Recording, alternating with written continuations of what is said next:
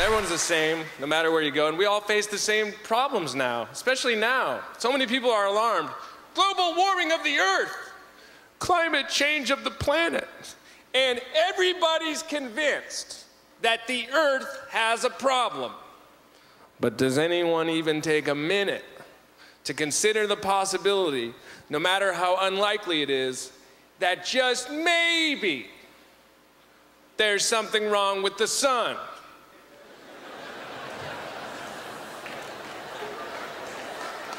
Because I'm not a scientist, but I'm pretty sure that son of a bitch is where all the heat's coming from. And when my living room gets too hot, I don't blame my living room. Gotta get a new house, living room's gone too hot. And I know it's a big problem, and people say, what about the evidence? What about the hole in the, what about the hole in the, what about the hole in the, what about the hole in the, what about it? I know about the hole, but why don't you give the Earth a little credit? I mean, the Earth's been here a lot longer than we have. The Earth has been here for like 1,000 years. The hole in the ozone layer, that's probably just the Earth's way of saying, crack a window in this bitch. Let some air into here. I mean, look, I like people individually. I love you, but collectively, I don't like humans at all. I think we're the worst. I mean, we're trashing our own planet, and as if that's not enough, we're gonna start messing around with the rest of the galaxy. I don't know if you heard what they did a couple years ago to Pluto. They just decided Pluto wasn't a planet anymore. Is that not the height of arrogance? I mean, who do we think we are that we think we're just gonna call a meeting? All right, planets, listen up. Mars, you're big and you're red and you're kicking ass. Planetary status renewed. Saturn, nice ring work, Saturn. You're ringing it up, ring-a-ling-a-ding-dong. Nobody else is doing that. You're self-starter, Saturn. We need more planets like you. Stick around. Uranus.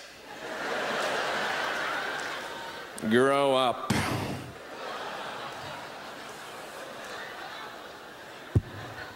Mercury, you're good. Venus, you're good. Pluto. Looks like we got a little problem here, Pluto. Says here you're not a planet anymore.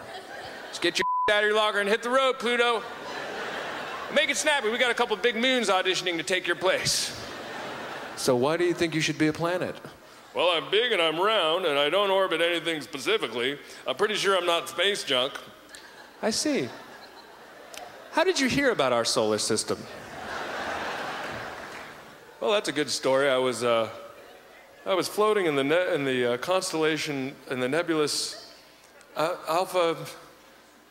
All right, look. Clearly, I'm not educated enough to finish this joke.